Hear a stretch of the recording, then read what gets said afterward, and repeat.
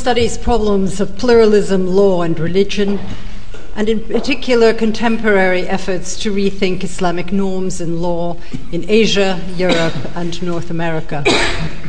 He has a long publication list, but his most recent book on Asia is Islam, Law, and Equality in Indonesia, an anthropology of public reasoning that came out with Cambridge University Press in 2003. And on Europe, he has two recent books. First, Why the French Don't Like Headscarves, that came out with Princeton in 2007, and concern current debates in France on Islam and laïcité. And an even more recent book, Can Islam Be French?, that also came out with Princeton in 2009 and treats Muslim debates and institutions in France. By the way, both of these books will be on sale at a substantial publisher's discount this evening, and John would be very happy to sign any copies if you are interested in having the author sign the book. He is soon to bring out, from Cambridge University Press, a particularly ambitious work called The New Anthropology of Islam. He also writes regularly for the Boston Review. At present, he is working on three concurrent research projects, the first being the interplay of civil law and religious norms on family matters in Western countries. The second, how judges provide public justifications for their decisions in Islamic judicial systems. And the third, changing public discursive frameworks concerning Islam and Muslims across Europe. At present, while he is in England, he is pursuing research on England's Sharia councils. Today's lecture on Islam, Secularisms and Law across Europe is the third of the three lectures which John Bowen has given. In the first, he looked at approaches, academic and other, to secularism.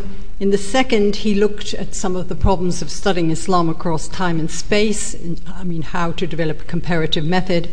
And in this third lecture, he will turn to the understandings. He will build on those understandings of Islam and secularism that he explored in his earlier talks, so as to compare recent processes of social and legal adaptation in Europe. He will begin with a contrast between England and France that will touch on histories of immigration, the respective legal frameworks, and the directions of normative and legal thinking by legal and religious scholars in the two countries. He will make a few forays beyond that out into the North American and German cases so as to extend the comparative analysis. It's a great pleasure to welcome John Bowen, and over to you. Thank you. Thank you. Thank you. Thanks very much for coming out tonight, all of you. In this, the third lecture in this series on Islam, Secularisms and the Law in the Contemporary World, I focus on Europe and North America. Sorry, German fans, I won't get there, except for a few brief remarks. I try to understand the ways in which Muslims in each of these places are creating new religious institutions and new modes of religious reasoning. Across the three lectures, I've tried to respond to a broader set of questions as well, concerning the roles played by religious authorities and institutions in public life.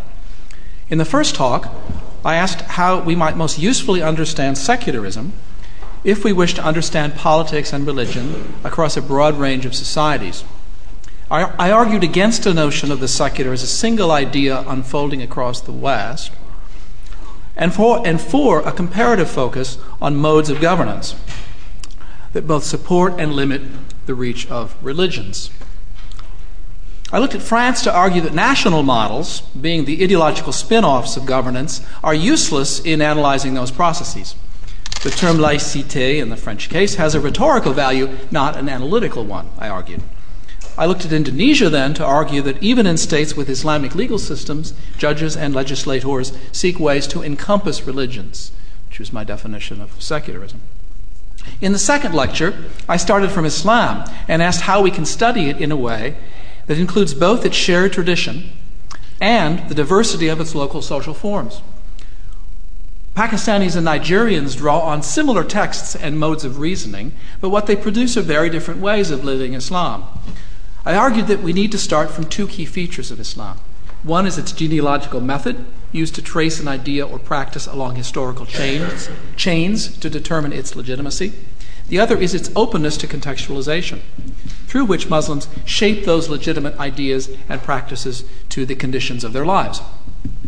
Tonight, I try to bring the two strands of this series together and ask how Muslims engage in this double process of genealogical reasoning and contextual adapting in relatively new places.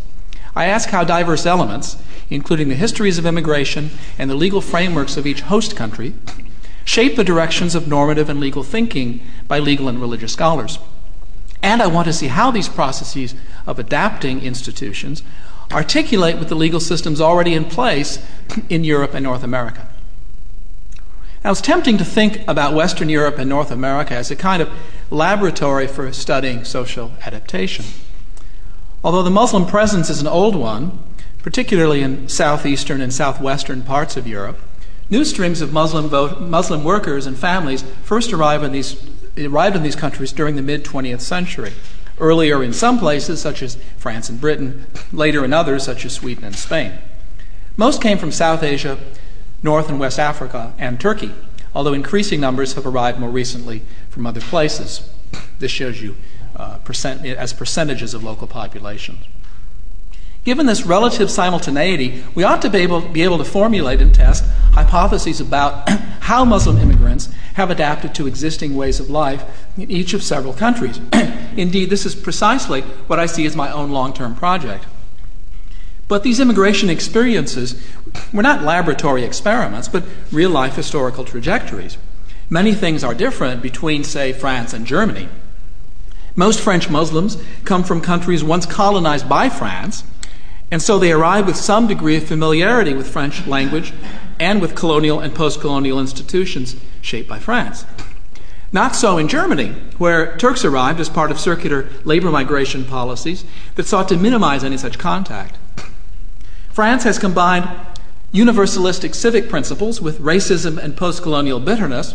Germany has moved at glacial speed from ethnic notions of national belonging to entertain the idea that immigrants could become citizens.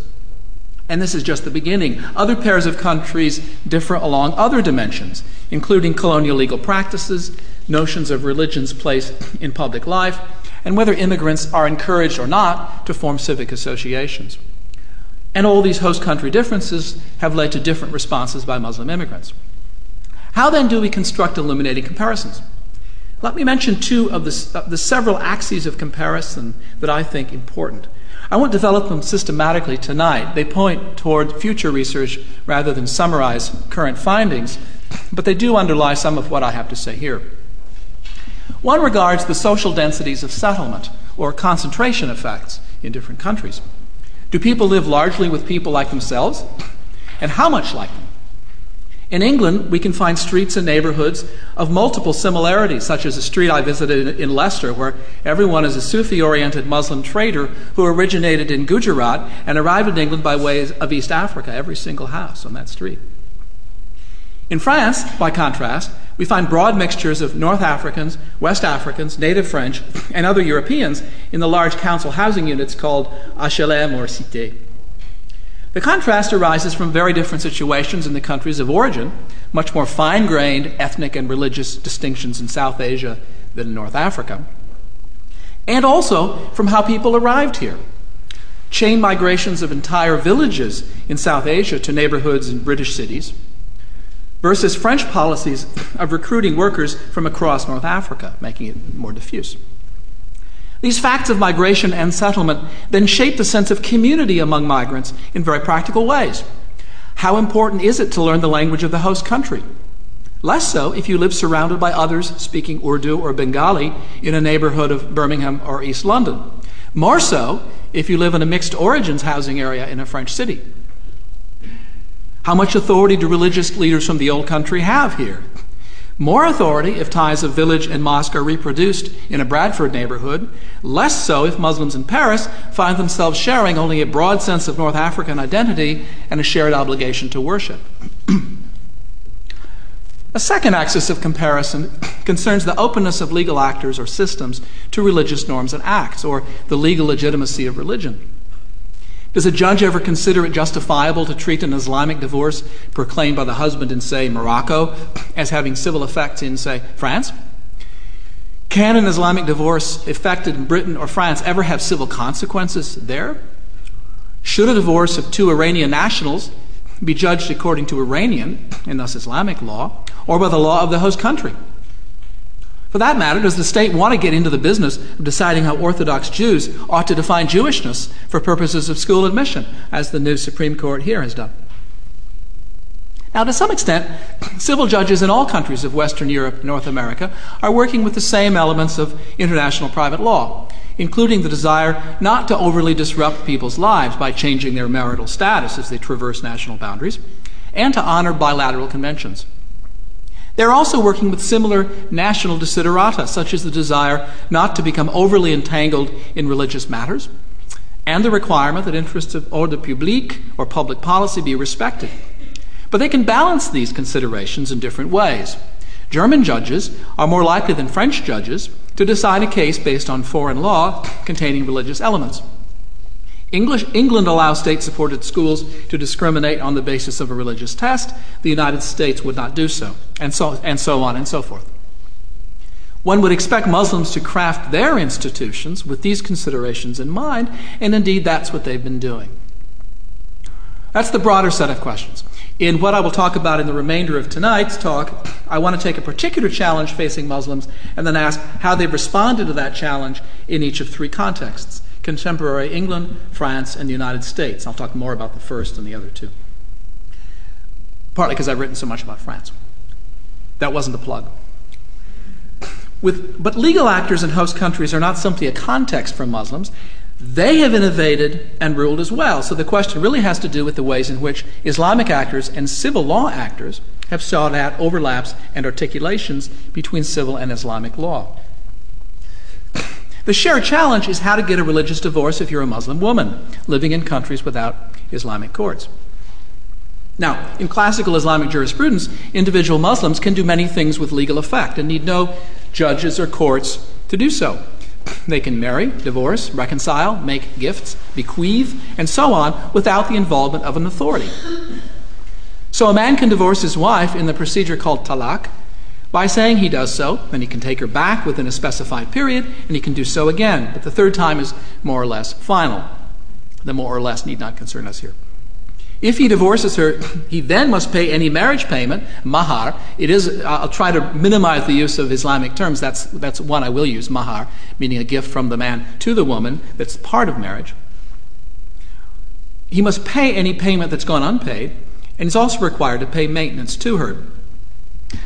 Now, there's another possibility, which is a woman may ask her husband to divorce her, and usually he will do so only if she agrees to repay the mahar or forego her rights over unpaid mahar. In places where mahar is set way above the level of the groom to pay, such as Iran or some parts of South Asia, this rule gives the wife a strong bargaining position. Now, the Prophet Muhammad also sometimes acted as a judge and made rulings concerning marriage and divorce, and the early Muslim judge, or qadi, could dissolve a marriage if the husband were proved to be impotent or to have deserted her. In those cases, she was due her mahar. So, three basic possible acts. A man initiates a divorce, and he has to pay the mahar that's unpaid, and she can keep whatever has been paid.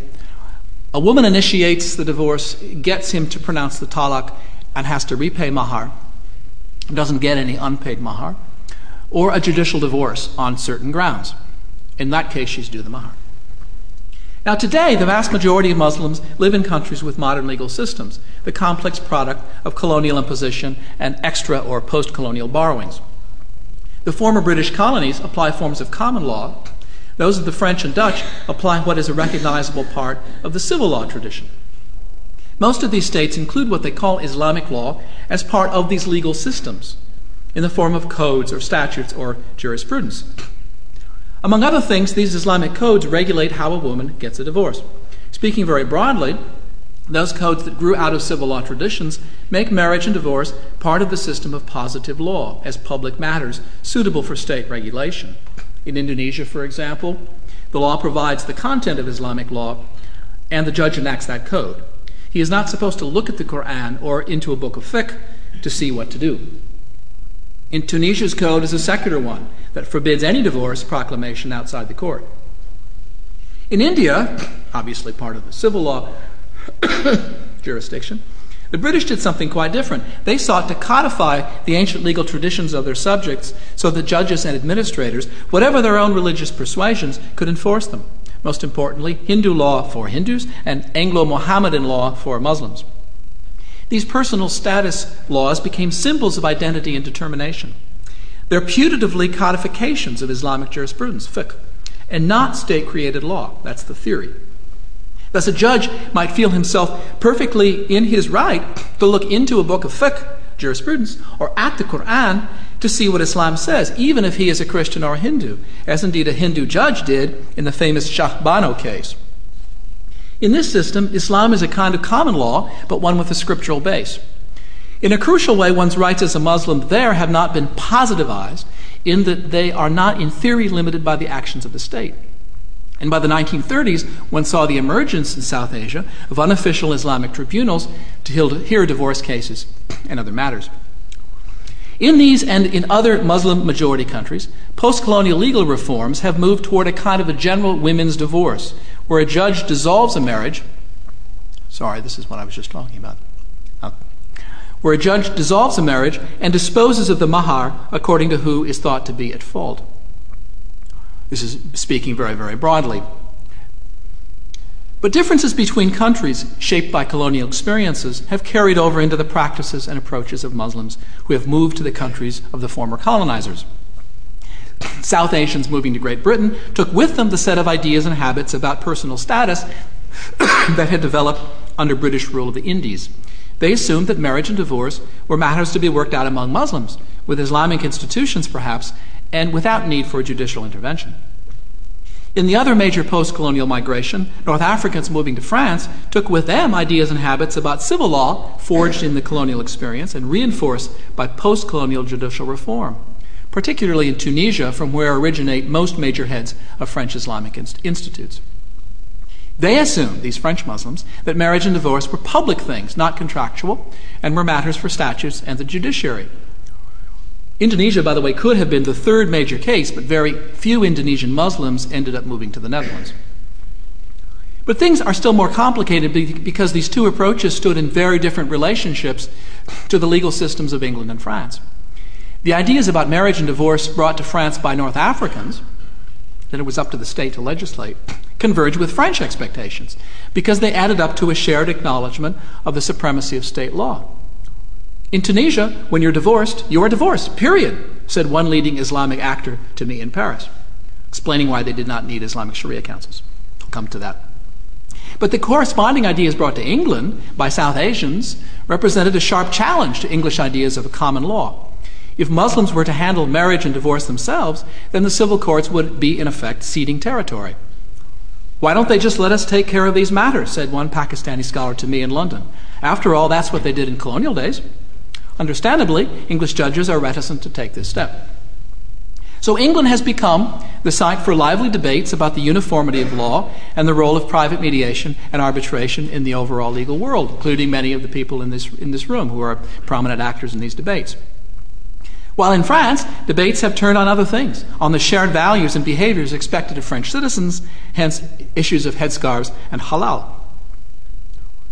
The situation in England is also the product of two features of Muslims' adaptation to local life. One is the specific way in which Muslims and others have been migrating from certain districts in South Asia to England since the 1950s. More than anywhere else in Europe, Muslims living in England today tend to live in neighborhoods with other Muslims who came from the same places in Bangladesh, Pakistan, or India, to continue the use of home country languages and to follow religious teachings of those places. The Mirpur district of Pakistani Kashmir accounts for many, probably most of the Pakistanis in England today, as does the Sylhet district of Bangladesh for Bangladeshis. Parts of Birmingham, Bradford, or Leeds are mainly lived in by people speaking Urdu. Most families who came from South Asia try to arrange marriages between their England-born sons or daughters and close relatives back home. A report, maybe some of you saw it, out of the House of Lords last month even claimed that over one half of Pakistani marriages conducted by people of Pakistani descent but born in the UK are with cousins, and over half are with spouses born in Pakistan. I don't know if this is demographically plausible, but there you are. That was the report. These groups are then further subdivided by theological tendency, Barelvi Sufis, Deobandi Hanafis, Al-Hadith, as well as Ismailis, Ithna Ashari Shiites, and so forth. These features of immigration into England, people moving from one particular community with a particular theological tendency into a neighborhood in an English city, met with a specific structure of opportunity. And here's the second set of processes, ones that in England facilitate organizing for political or legal action on the basis of local ethnic or religious community ties. In the 1970s, aid was given to ethnic-based associations that lobbied with local school boards or councils for Islamic needs, for food, for religious materials, etc. By the 1980s, it was more and more mosque-based associations that did so. And all this fits into the English structure of opportunity. Things get done locally here and by community action.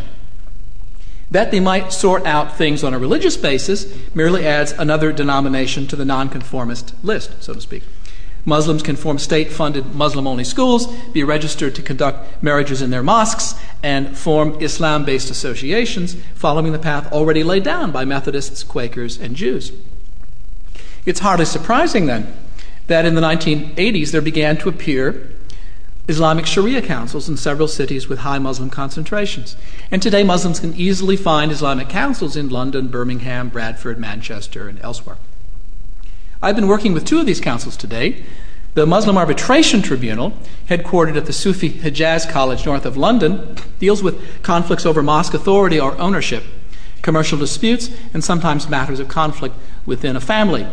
The director, Faiz Siddiqui, is a barrister in the eyes of the English legal system, as well as the son of a Sufi saint or peer, and he has tried to run the tribunal as a way of bringing about decisions that are both religiously valid and legally relevant.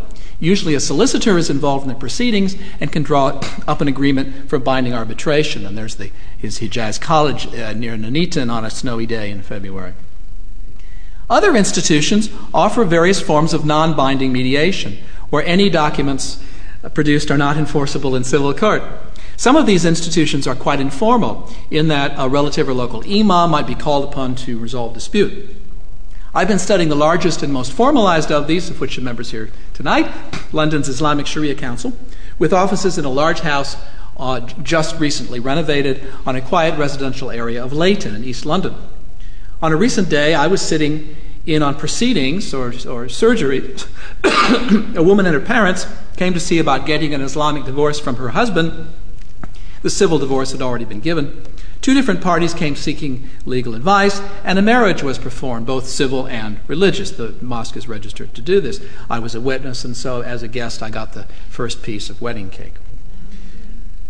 Of this array of matters, it's only requests for Islamic divorce brought by women that eventually become cases at the Islamic Sharia Council. These Islamic divorces, or rather dissolutions of marriage, have no civil law effect, and they do not settle matters of asset division or child custody. They do deal with marriage payments, however. Once a month, a handful of scholars affiliated with the council meet in a room next to the large Regent's Park Mosque in central London and review case files, and when they have enough information, grant divorces. The scholars come from Pakistan, Bangladesh, Saudi Arabia, and they also rely on colleagues from Somalia, Sudan, and elsewhere to interview petitioners in their own languages. Among themselves, the scholars deliberate in English, Arabic, and sometimes in Urdu, depending on who is sitting at the table, making things complicated for others of us. Each of these cases presents its own complicated history, but many, if not most, involve transnational journeys. At one recent meeting, the council considered 7 cases. These were all women's petitions for Islamic divorce. The women had been born in Pakistan, Somalia, and Mauritius.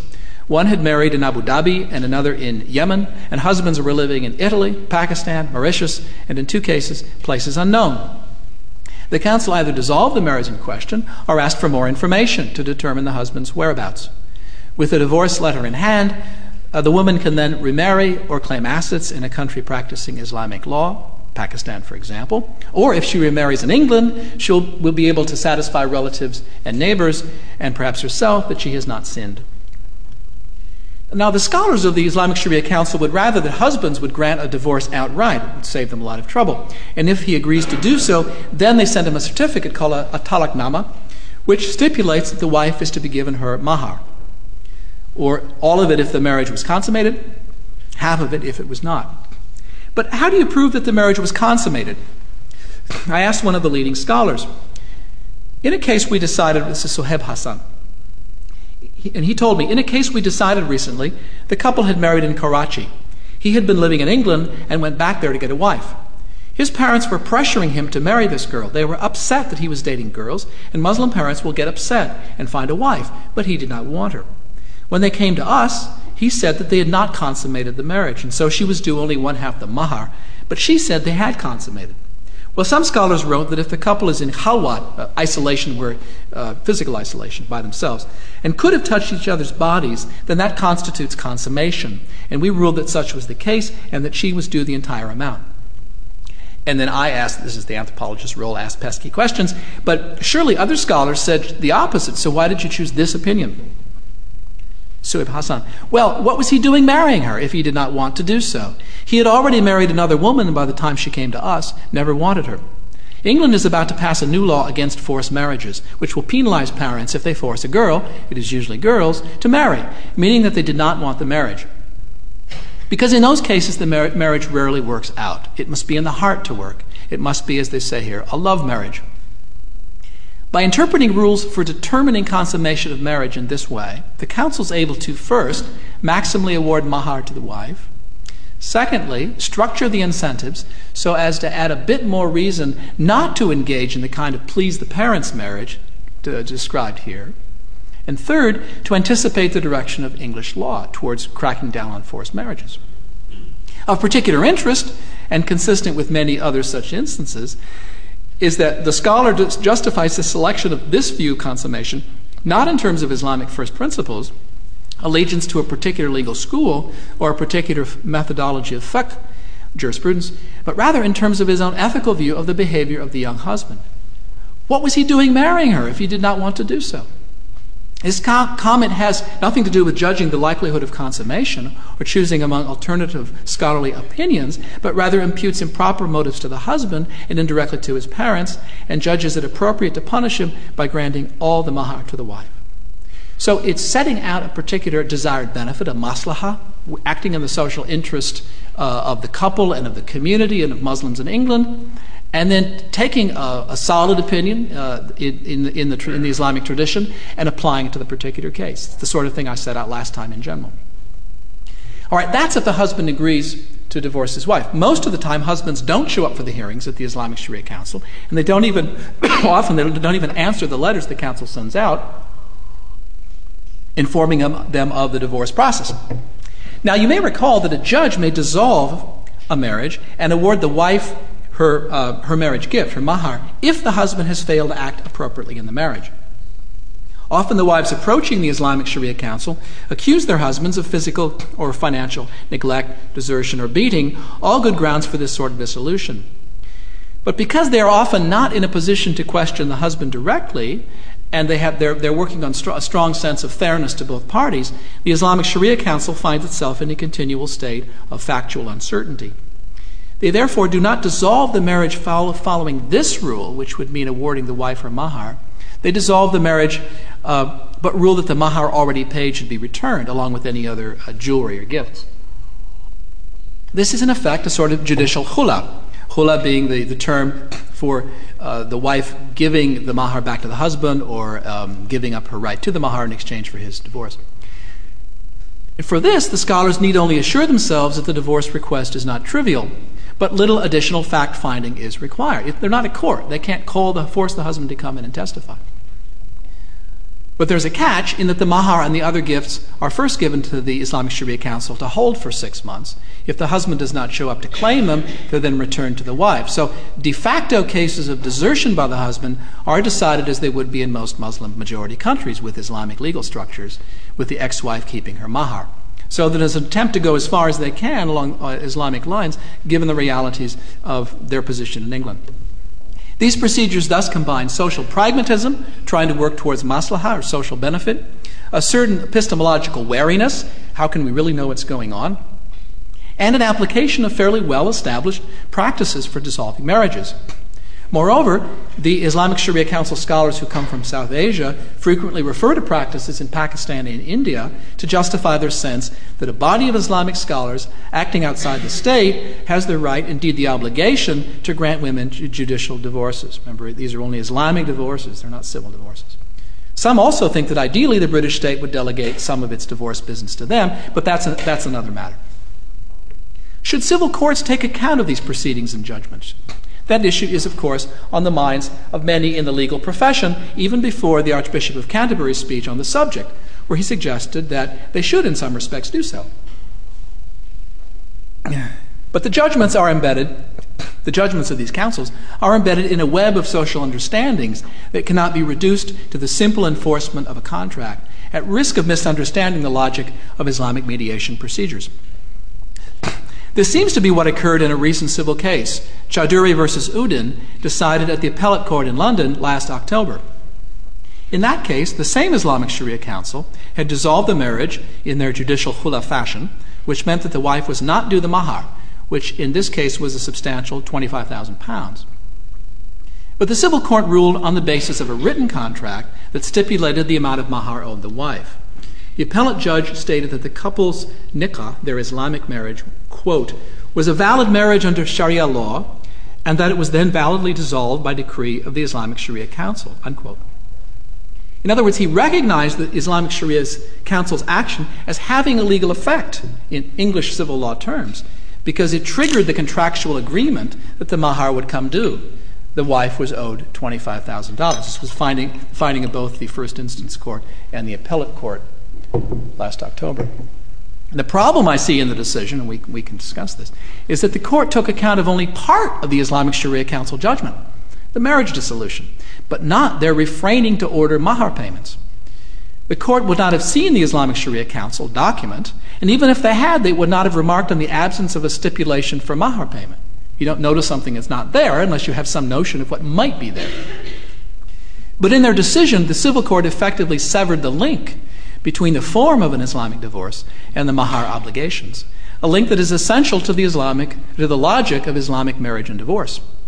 It turned the question of mahar into a matter of a distinct written contract on which the form of divorce had no effect. So doing is to misrecognize the Islamic Sharia Council's logic, for no more in Islam than in English law is marriage and divorce only a matter of contract. Now I turn to France.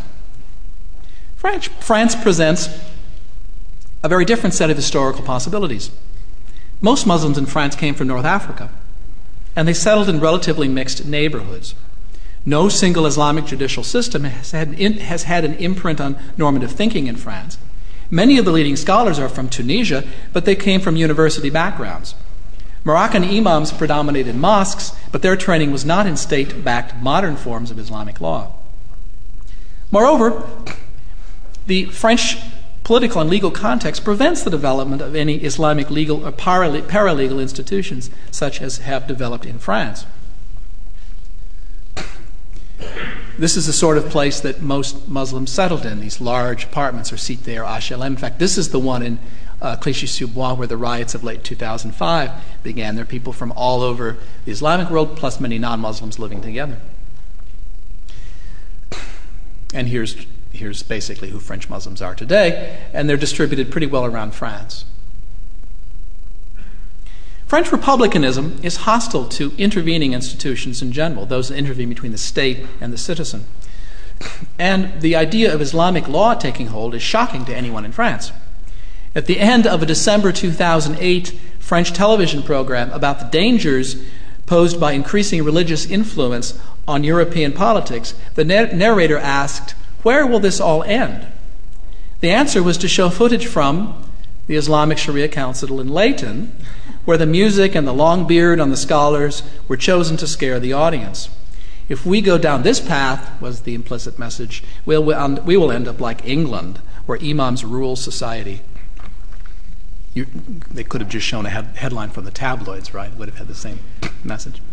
The French historical starting point is, of course, not community control and private arrangements, as here, but a Republican set of theories and assumptions that state institutions provide the best way to construct a society. Religion was the main obstacle to the Republic, and over the past century, laws were passed to keep religion out of the public sphere. Marriage and divorce are public things, choses publiques, in the French civil law tradition, not matters of private contract, and thus the idea of contracts constituting part of the marriage makes no French legal sense.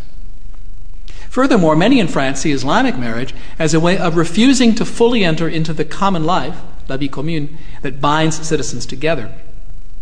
Marrying a couple Islamically who have not married at City Hall can land an imam in jail. It did land 2 imams in jail a couple years ago.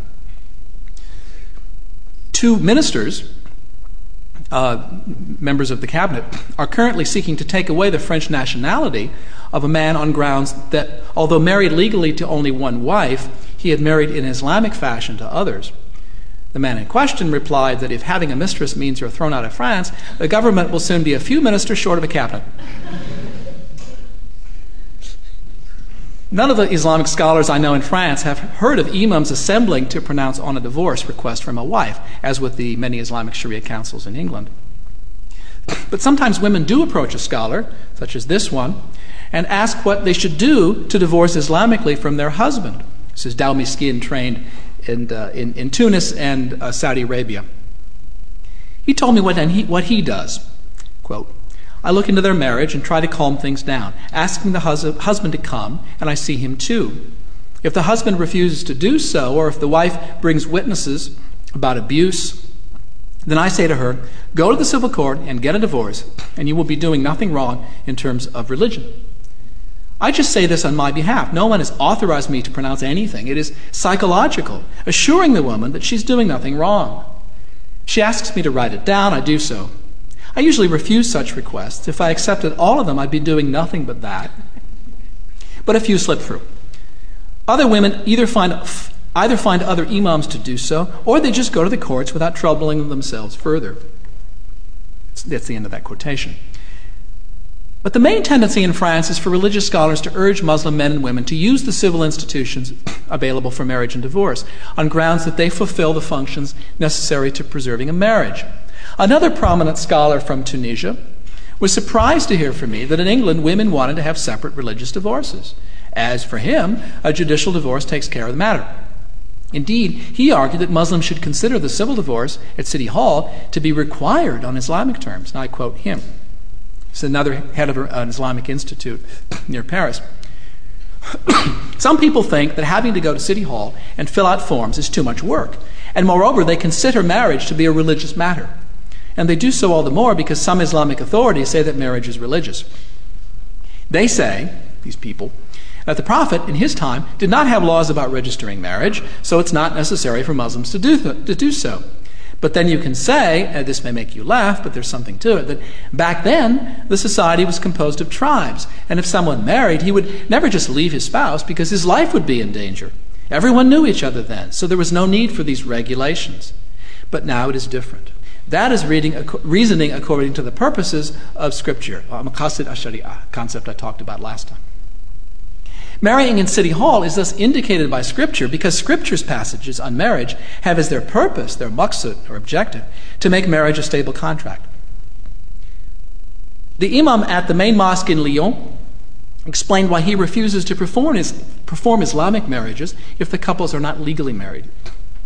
Quote him, it causes problems when they do this if the couple separates and the husband will not give the wife a divorce. She has nowhere to turn to divorce then. The state does not recognize the marriage. I have nothing to recommend because I'm not a judge, so I cannot divorce a couple, apply a khula divorce with payment, which would be the wife's right. I tell them that marriage is for life. The imam's account is a pragmatic one. Because France lacks the religious judicial institutions that could apply a religious divorce, a woman should ensure her future ability to free herself from an unsuccessful marriage by marrying in civil fashion. The state not only provides legal force to preserve the marriage, but also provides the mechanism to leave the marriage that in other societies might be provided by an Islamic judge. But neither do he or other imams see it as appropriate or necessary to create Islamic tribunals in France. I think that this position is shaped by three orders of factors that make the perceived benefit of doing so less and the potential cost higher than is the case here in England. First, the issues to be resolved are less critical in France because high promised mahar that hasn't been paid but comes due at divorce, is less often a feature of marriages among North and West Africans than it is among people coming from South Asia. If finances are not at issue, then one element of bargaining and dispute is removed. Secondly, the French Muslim leaders come mainly from North Africa, and in particular from Tunisia, where marriage and divorce is handled by a single court system, and marriage is considered to be a public matter. The idea of separate civil and religious courts, therefore, makes little sense to them. Finally, the potential cost is higher than here because of the strong disapprobation by French officials of any intermediate religious institution not under state control. If you risk expulsion for voicing unpopular religious opinions, as happens regularly in France, or appearing with your wife in a full covering, as is about to happen in France, you are hardly likely to campaign for creating Sharia councils. You'd be thrown right out. Now I'm going to turn to the United States for a bit shorter of a discussion. You might like it if I described the United States as something of a watered-down version of England. Perhaps you suspected as much already. The United States has sparser Islamic settlement and more cross-ethnic mixing than here. Exceptions being several concentrated pockets of recent Somali immigrants, some urban neighborhoods with many Yemenis in Michigan and Pakistanis in Chicago, and the wealthy Iranians in greater Los Angeles, fairly scattered population of Muslims all throughout the United States. One finds a few transplants from England's Sharia land and some relatively fearful efforts to respond to requests for Islamic divorce by others. In Northern California, the Islamic Sharia Council, California, was created by one of the men who founded the London Council, the Islamic Sharia Council, described to you earlier, Hafiz Siddiqui. You must know him. They follow only the Hanafi legal tradition and attract people from South Asian backgrounds entirely. Their proceedings are in English, but the Chicago-based Sharia Board of America works entirely in Urdu. Their procedures also appear to be modeled after the English councils, especially after the one in Leighton. But in most cities, individual imams or simply well-educated community leaders are approached in matters of marriage and divorce. Most refuse to dissolve a marriage, but try to persuade the husband to deliver a talaq, to just do the divorce on his own, such as is the case for the imam of the Islamic Foundation of Greater St. Louis, where I live. He won't give a divorce, he'll just work with the husband, try to get him to divorce his wife on his own. In other cities, some people have taken the step of organizing ad hoc panels to grant divorces to wives, but with much hesitancy and concern about the legitimacy of their actions. In Columbus, Ohio, for example, Mohammed Tarazi, trained in medicine in Syria, directs a charter school with entirely Muslim students, most of them Somalis. He's mandated by the state to marry couples, civilly, and perhaps once a month he is approached in matters of divorce. He always endeavors to involve the imam from the couple's mosque. There are about 14 mosques in Columbus today, often unsuccessfully trying to involve the imam. Although he tries to reconcile the couple, usually the husband does not live in Columbus or will not attend the mediation sessions, so he awards a khula, a divorce. I quote him, and now, this is Mohammed Tarazi in Columbus. Recently, a Somali woman from Kenya came to see me. When still living in Kenya, her father married her to a man from Kenya living in California. She went to California but refused to live with the man. He already had another wife. A year later, work attracted her to Columbus and she came to see me. I got 2 other men to decide with me, a committee, as I usually do, and gave her the divorce. Then I asked, what authority do you have to issue the divorces? His response, if we don't do something, we push these women to leave Islam or to find another man, and then they feel that they're going against Islam if they marry him because they never were divorced Islamically. God gives me the courage to do this, and I hope I will get my reward from him in heaven. I will get my reward. Pause. Because these men, they act as males, not men. They don't realize that to be a man, to have dignity, is if the marriage does not work, you let your wife go. That is a true man. End quote. In his words, you can hear both his pleading with the husbands to pronounce a divorce and obviate the need for these counsels, and his experience of failure in getting local imams to cooperate with him. The disputes these men usually hear usually involve assets, and their hope lies in contracts that would be enforceable in civil courts and that would guarantee the wife her share of the assets and also the full payment of the mahar. Muhammad Tarzi's son happens to be a lawyer, and he is at work on a model prenuptial agreement. When Tarzi marries a couple, remember he can do so in civil and religious fashion, he has them sign a letter, what South Asians would call a nikah-nama, that specifies the amount of mahar. He does not encourage people to draw up additional contracts because he's unsure what would be honored in court. He learned about these uncertainties through his own role as an expert witness in a 2008 Ohio case, where the court ruled that, and it was upheld by the appellate court, that to enforce the mahar provisions of a marriage contract would be to violate the establishment clauses of both the United States Constitution and the Ohio Constitution. In the United States, jurisprudence varies from state to state on the question of whether a mahar agreement could be enforced. The 2002 New Jersey case, Odatala versus Odatala, it's a well-known case, for example, treated the marriage contract specifying mahar as a contract rather than as a prenuptial agreement, which is usually subjected to heightened scrutiny, a higher level of proof than a simple contract is. Enforcement of mahar provisions in marriage contracts, quote, has taken particular hold in the Muslim community, close quote, in the words of a recent analysis of Islam-related jurisprudence in the United States. For multi-ethnic Muslim communities, such as that in Columbus, there is no effective informal enforcement mechanisms to compel a husband to pay the mahar, or for that matter, to pay maintenance. For those groups accustomed to figuring a high promised mahar into the marriage contract, one the husband isn't expected to ever be able to pay, the civil courts become critical players in the overall process of regulating marriage and divorce. In the absence of a functional equivalent to the English Sharia councils, the United States imams are trying to refine a legal instrument that courts will enforce, the contract. Now, a few conclusions. Islamic ideas of marriage and divorce travel transnationally in that the same basic concepts appear in England, France, and the United States. Experiences with judicial systems in countries of origin travel also. South Asians in England are used to khula divorces initiated by the wife, conducted in private. North Africans in France are used to divorces conducted at the state courts. But our brief contrastive look at local practices allows us to conclude that, first, Islamic scholars and authorities draw from Islamic texts and traditions with local possibilities in mind, kind of pragmatic contextualizing of their interpretation.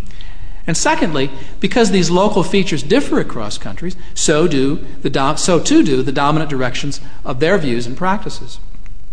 How that happens has been adumbrated above and is too complex to re-summarize here, but it certainly involves the degree to which the scholars take account of how their counterparts in Islamic countries will assess their decrees. The English Islamic Sharia Council scholars think about this a lot. The United States scholars think about this very little because there's so much less movement back and forth to these countries of origin. That's one factor. A second is differentiating factor is how far these leaders can go in creating Islamic social or legal institutions to act alongside civil courts. Not at all in France, quite far in England.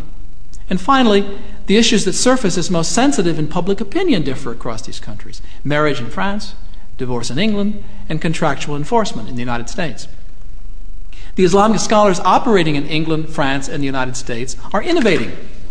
More or less explicitly, they recognize that their interpretations and decisions cannot simply reproduce opinions and decisions given in Cairo or Karachi. They also are responding mainly to the concerns of the Muslims around them, and they're not relying on the major regional Islamic organizations in Europe and North America. Their worries are practical more than doctrinal. How to maintain legitimacy with respect to the ordinary Muslims who seek their services, and how to shape procedures and decisions that will be effective in social and legal terms. As we have seen, what effective means is quite different across countries. For the Sharia councils in Britain, it means gradually gaining recognition by the legal system. But what recognition might mean is far from clear, as the Udin case suggests. For their counterparts in France, effective means working within the rather more constraining French legal system and under its increasingly assimilationist political pressures. For those scholars in the United States who are less assured in their roles than are their British cousins, Often they are their cousins, in fact. It means trying to devise contracts for mahar that will be enforceable, leaving only the question of marriage dissolution to be solved in-house.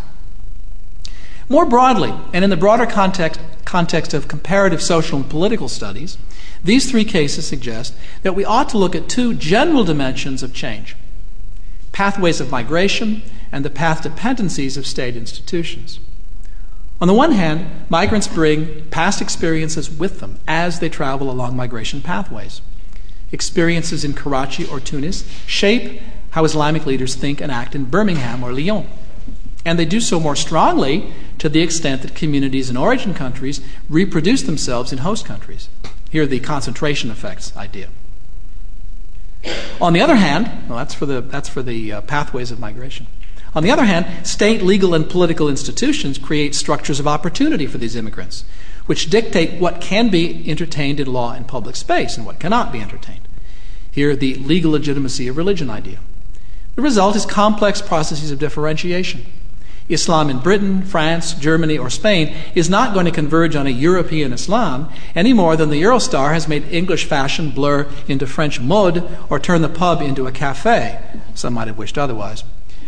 There will continue to be work for those of us committed to following the particulars as the best way, I must invoke Blake at this point, of trying to grasp the universal. Thank you very much.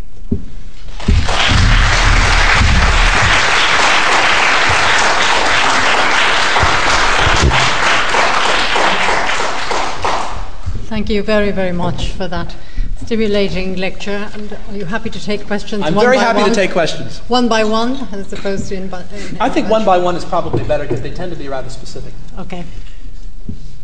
Yes? Do you want people to identify themselves? Yes, if you could just say briefly who you are, it would help in the discussion. But you don't have to. I don't want to, if that's okay. Okay, I can't quite hear you, though. Sure. I just want to ask, do you think, given the US system where prenuptials are taken more seriously in the whole marriage contract... I'm sorry, in the US system... Could you start again?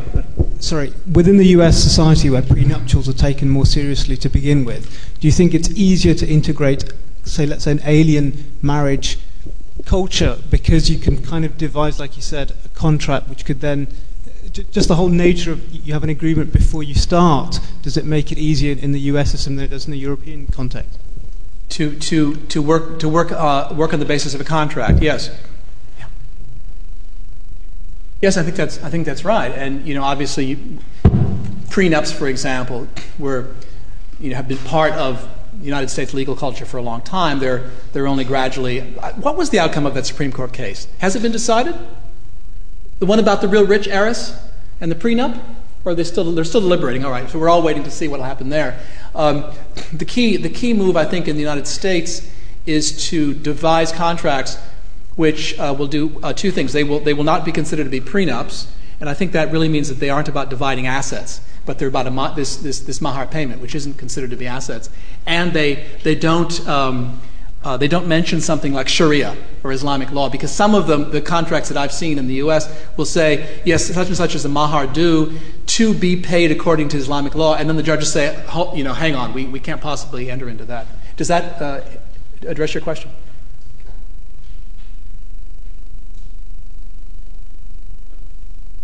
Yes. Hi. You mentioned that the Sharia Council, Islamic Sharia Council in Britain. My question is: are the decisions and the judgments of the Sharia Council binding, legally binding? So, if somebody fails to honor them, can they use the state apparatus like the police to enforce them, or would somebody end up in jail for not honoring those judgments? Thank you. Thanks for the question, because it's very, very important to make this clear. The Islamic Sharia Council I was discussing, we did have a member of it here, who will, I hope, correct me if I made any errors about the Sharia Council, is a mediation body. It's a mediation body. It is there for people who want to use it. It's a service, and it provides a certain good. It's a religious good. It's an Islamic divorce. But it's not an arbitration body. There's no contract signed. There's no legal enforcement possible of those decisions. The Muslim Arbitration Tribunal, on the other hand, that I briefly mentioned at the beginning, that does provide for arbitration under the Arbitration Act, And people routinely do sign arbitration agreements with their solicitors. And as I mentioned, the head of it is a barrister. And those are not about these sorts of matters. They're not about divorce, because that can't be arbitrated. They're about things like a dispute over the leadership of a mosque, or the sort of commercial disputes that might otherwise be arbitrated by a non-religious arbitration body. In other words, they're arbitration matters, right? But that's not true of the Sharia councils. That's very, very important to make clear. There's no Sharia police in England. Deborah? In the kind of situation you've just described, can one in fact then typify the Islamic system there as law, or would you? Because if it's just it's not a tribunal or a court, it's a sort of mediation body. Does it count as alternative dispute resolution? How would you typify it? Well, in fact, alternative dispute resolution, as I understand the term, although others might correct me, includes things that are legally binding, such as arbitration tribunals. But the Sharia Council, or the counterparts in the U.S., don't have any binding legal effect. So I personally have a rather conservative notion of what law is, that it involves the state, some sort of enforcement power, police power, as it were, and those don't exist. So no. No. Please.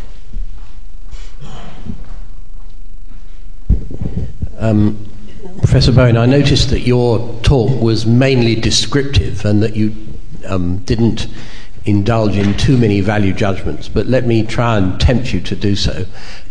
You gave a very interesting contrast between the approach in England and the approach in France, and oversimplifying that very greatly, I realise, one could perhaps say that in France the approach is rather more rigid, and in England it's rather more flexible.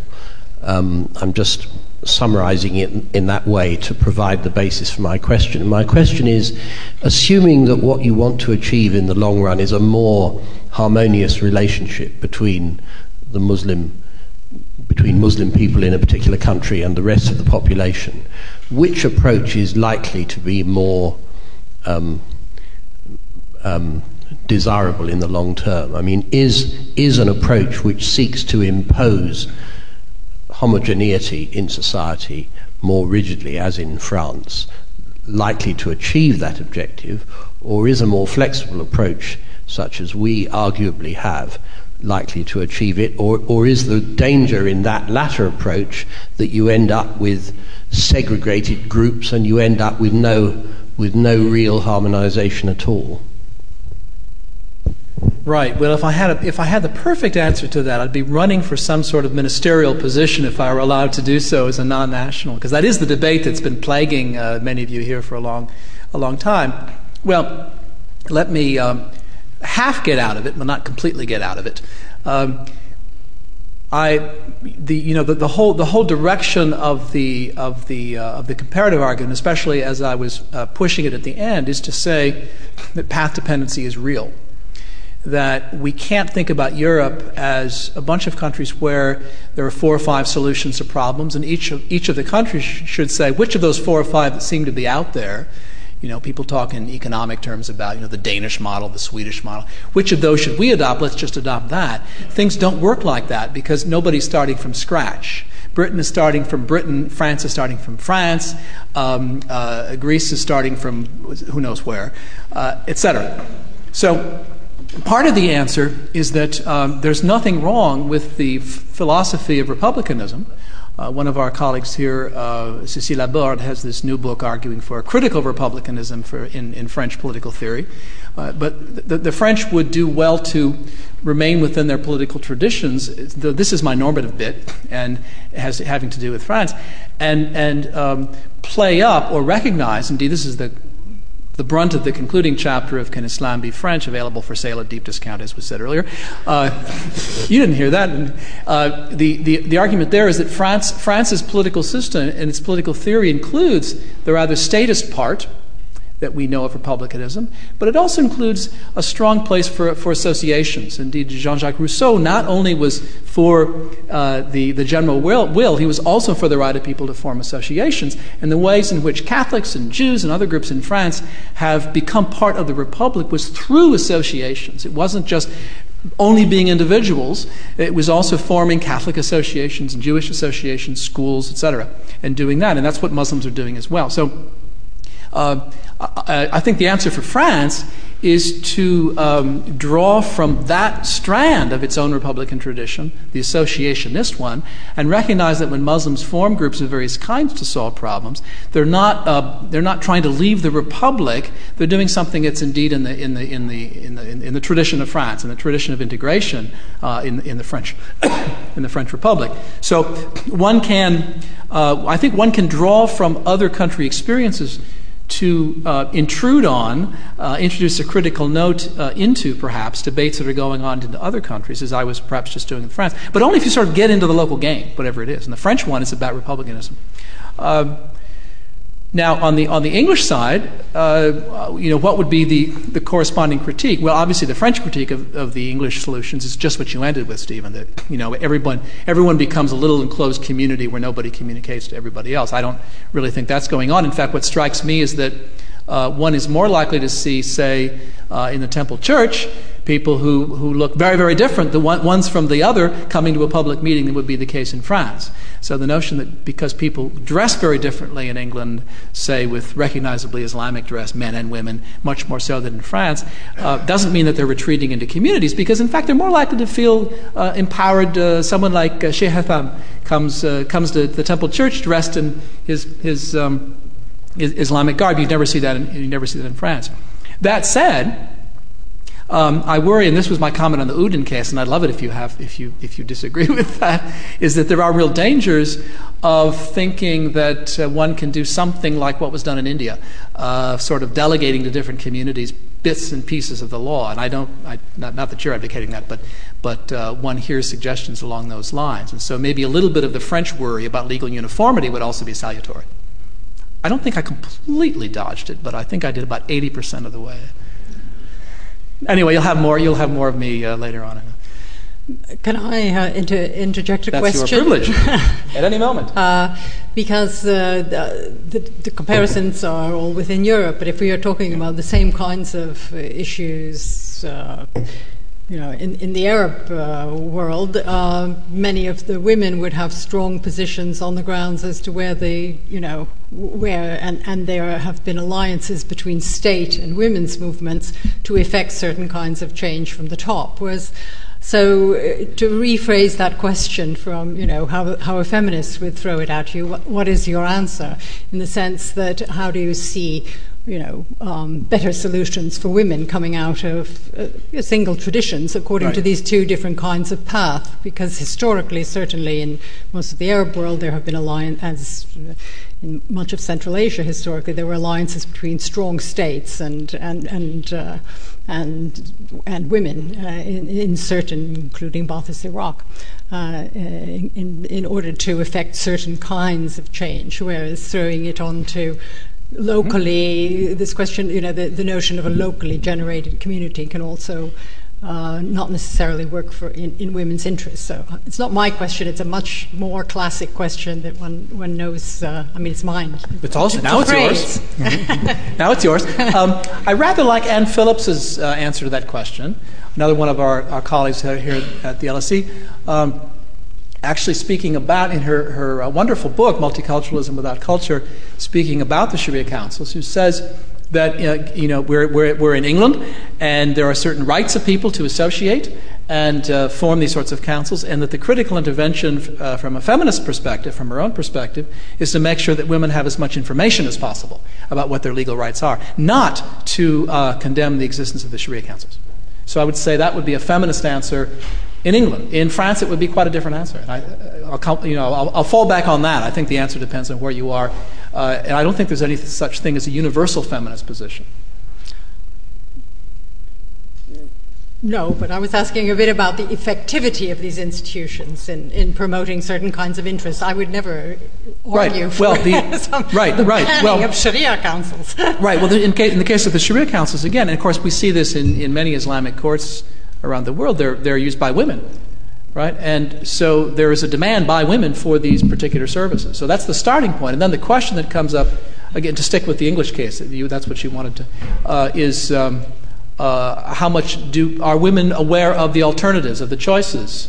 Are they succumbing to pressure, et cetera? And those are good and important questions. So then again, I would just say that the question then is about making sure that awareness of options is maximized. Did I want to come back on that? Or No, I don't want this to turn into a ping-pong match or of any kind, but hopefully I've opened up a set of questions which others may build upon. Yes, please. I wanted to focus a little bit on the interaction between the civil courts and Sharia council's decisions, and in particular to press you a little bit on the Udin case. I think what you said there in respect to that was that the judge in the Udin case misrecognized the logic of the Sharia council's logic. Okay, the Sharia council's logic was not to treat the matter solely as a matter of contract, whereas the civil court treated it as basically as a contract. Now, can we think a bit about what was it about the civil court's judicial logic, the judge's judicial logic, which led him to misrecognition, as it were? Was it simply a matter that he hadn't been given the Sharia council's argument here in their perspective, and if he had been given that, would he have moved more towards their position? Could he have accommodated their position, or was there something much more fundamental in the judicial system, the jurisprudence of that court, which made it very difficult for him or any judge to accommodate the Sharia council's position? And then, so perhaps more specifically, what has been the Sharia council's response to Udin? Well, the last bit I can answer because I posed the question to the registrar, and he was sort of surprised that he said, well, it was a hula case. She wasn't supposed to get the mahar. How could the judge do this? But they weren't involved, you see. After, they made their decision, and actually there was a civil suit brought against the council as well. But that's another matter, which was then thrown out of court. But they weren't involved at all in any subsequent stages, so they weren't aware of things going on in the court. Some of them may have been about the appellate decision, but I don't know yet. As to the first question, that's a great question. I can't answer. I think it's for somebody in the English legal system who knows more than I do to answer it. Had the judge had more information, would he have reasoned differently, is your question? Or was there something about the logic in which he's operating which led inexorably to his simply saying, well, look, whatever's written down is enforceable? That's a great question. The other part of the problem, though, here was that in effect, that which triggered the coming due of the mahar was the Islamic Sharia Council's granting of a divorce. And so the problem is really translating divorce from one system to another, one logical system to another. I think that's another way to pinpoint it. But I'm not qualified to answer your question. A number of people here could, either now or later on. It's a great question, Ralph. Does anyone want to come in on that? Sorry, if somebody wants to come in on that one, that would be before wonderful. We move to the next question. Somebody has an answer. Maybe Robin. Yes? Forgive me, this is so out of place, and there are lawyers here who know the answer, but Perlin Mensky, 98, referred to a very famous case in the early 70s, Webb J. Qureshi, is it? Where the judge simply declared that mahar was due as nothing to do with matrimonial relief, but as a matter of contract. So he simply cut a Gordian knot, which 40 years ago was wholly unfamiliar to the English courts. One would expect that such a precedent had remained in the court's mind ever since, perhaps. But forgive me, I need advice here from matrimonial lawyers. Stephen, you have a thought here? I'm sorry, I'm not as familiar with that case as I ought to be, but my suspicion is that the problem related to the evidence that the secular court had about Sharia law or Sharia, the Sharia approach, and if the English court misjudged the position, it may have done so because the evidence, in your view or in others' view, was inaccurate or incomplete, and that may be unfortunate, but that may have been the explanation. I mean, one might add the comment that what that shows is that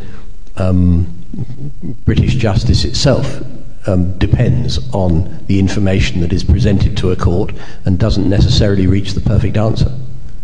But what do you think about Ralph Grillo's question? Had the judge known much more, had he known about the process, the whole logic of the process that led to the Islamic divorce, would he have reasoned differently?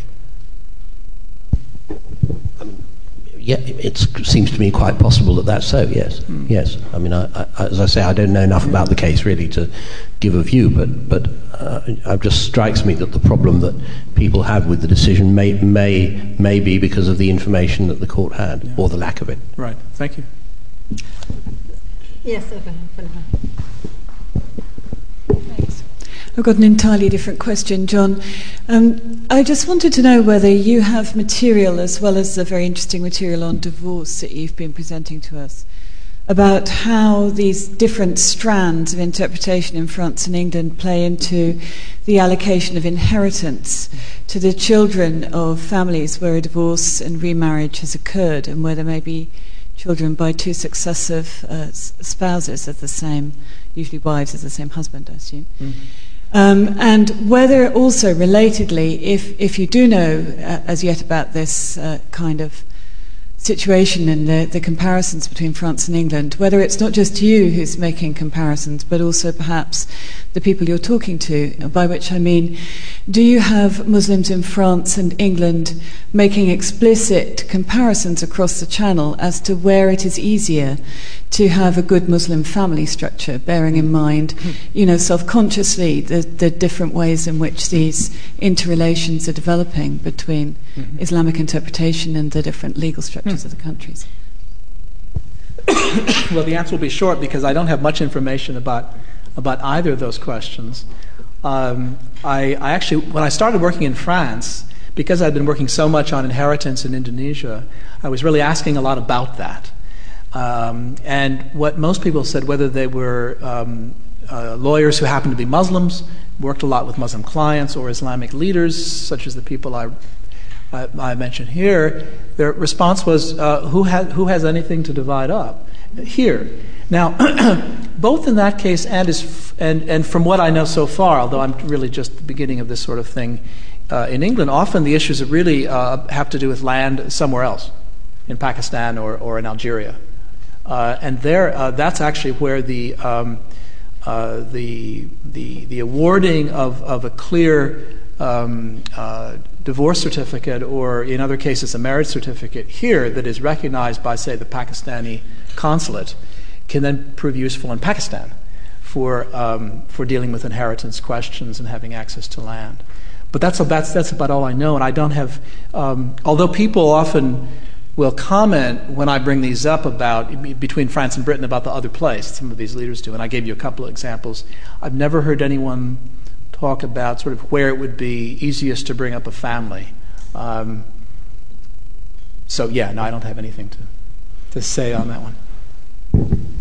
It does imply that the very rich, because there are Muslim very rich, are using another kind of legal framework in both cases to deal with their property than those you are describing, i.e. they have their own private lawyers when they're right up the top of the pile and plan ahead. Well, there are some very rich people who use the.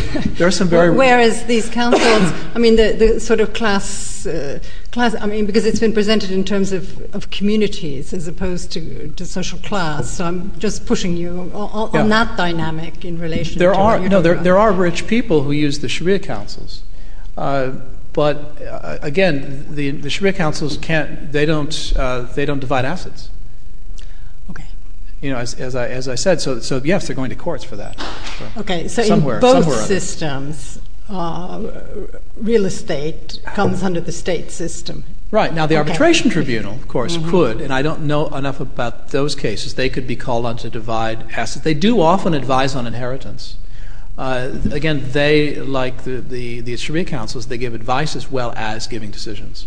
So often a lot of these people are asked quite often, questions about how you divide an estate. But that's another matter. That's not actually intervening. That's just giving information. But there are some. The MAT certainly could be involved in dividing up in a binding fashion an estate. But I don't know enough about that yet. I'm not far enough along with them.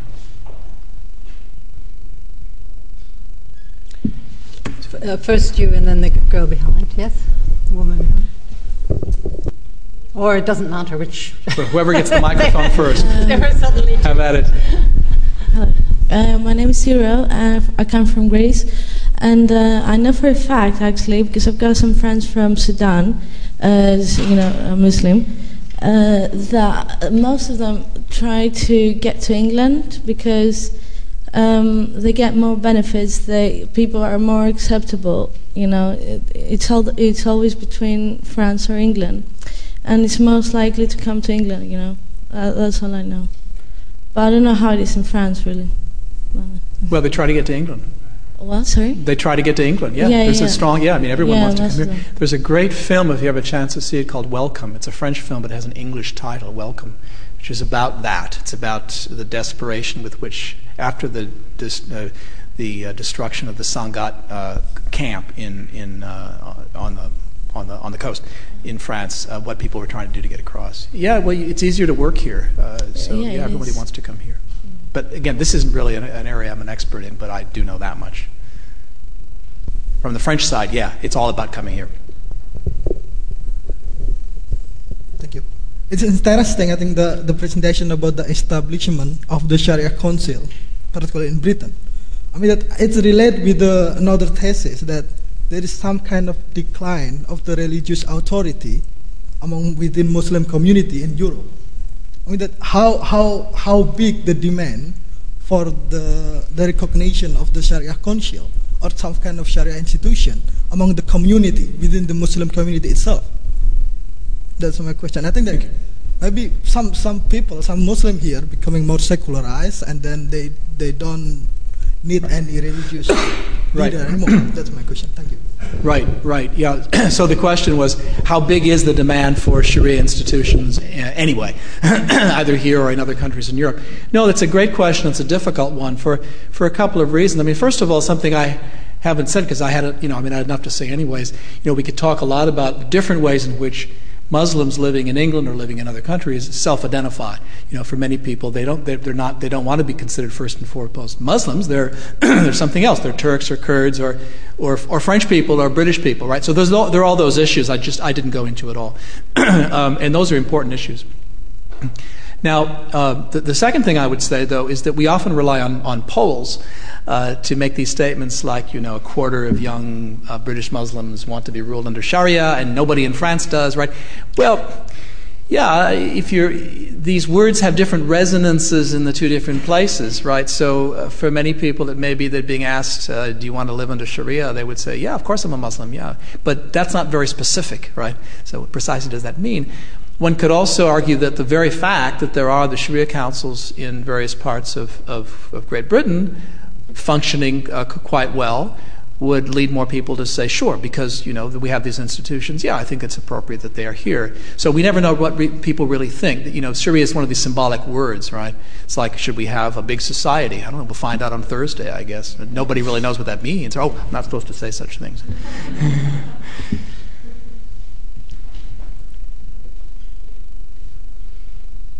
Thank you. Good evening. I'm Najma. Following on from my friend's question, isn't it the case that all these Sharia's institutions have been funded by the Wahhabis in Saudi Arabia? My question is, where do they have the authority to speak for all Muslims in UK? Yeah, it is a good follow-on from his question. Well, of course they don't. I mean, the Sharia councils aren't. They're not speaking for all Muslims. I mean, they're doing a very, very. What I tried to emphasize is they're doing a very, very specific thing. Feel free to disagree if you have other thoughts on that. But they're granting these particular divorces for women who ask for it, right? So it's on demand. Nobody is going out and grabbing people off the street and say, "Hey, come and have a divorce" or something.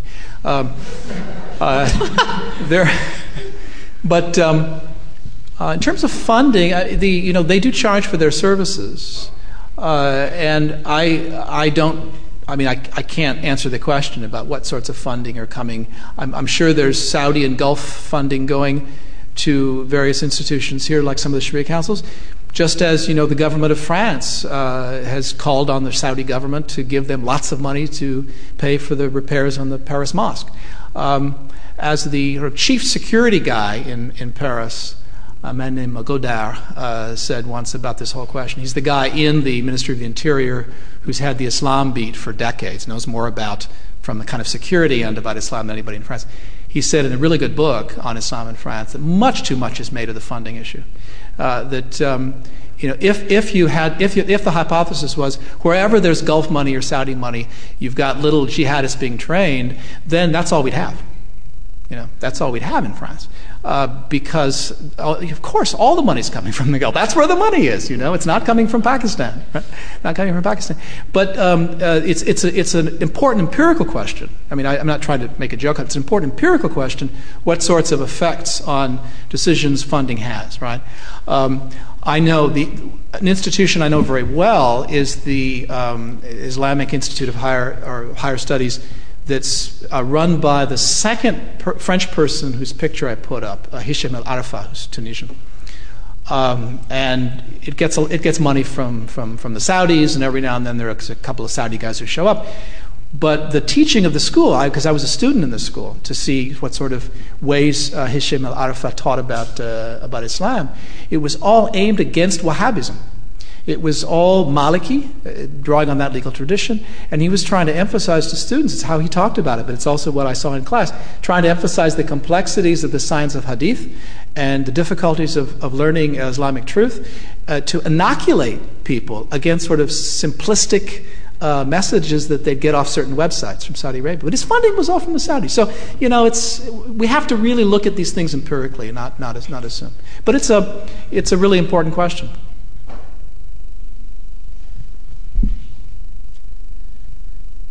Well, unless we have sudden... I'm still standing. Yes, over here. Yeah. Thank you. Anne I Am suggested that to better incorporate state law and religious law, that compatibility dialectic was necessary. Do you think that's possible? I mean, particularly in France, that there could ever be a situation whereby religious arbitration units and the state could better interact to make a more solid ground for a hybrid of both laws for legal pluralism? Right. Well, of course, in different countries already have this to some extent. Anglican law, what little of it remains is the law of the land here, right? I think it's the only non-parliamentary law, isn't that right? In all these situations, and this was the whole brunt of the first lecture, we're talking about modern legal systems, whether it's Indonesia or Tunisia or France or England, in which religious institutions have a certain place. So you can incorporate religious norms, religious values, religious teachings, and norms and things into these legal systems, but they're still state legal systems. And that's what I was arguing for as the most useful approach to secularism, is to study these processes of encompassment, the ways in which judges, even in places like Egypt or Indonesia, which have Islamic legal system, the way judges are applying state law, enacted law, positive law, if you wish, all the while doing so on the basis of certain sorts of codified tenets of Islam, right?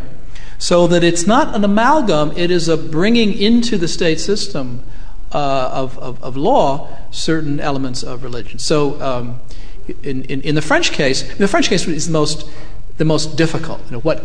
But even in the French case, one did have at a certain point a recognition by legal scholars that under certain conditions, talaqs, unilateral repudiations, a man just divorcing his wife, performed in Morocco, the effects of those, meaning the effect on the women's civil status and on the children, ought to be recognized in France. Sorry, that's complicated, but law is complicated. So there were.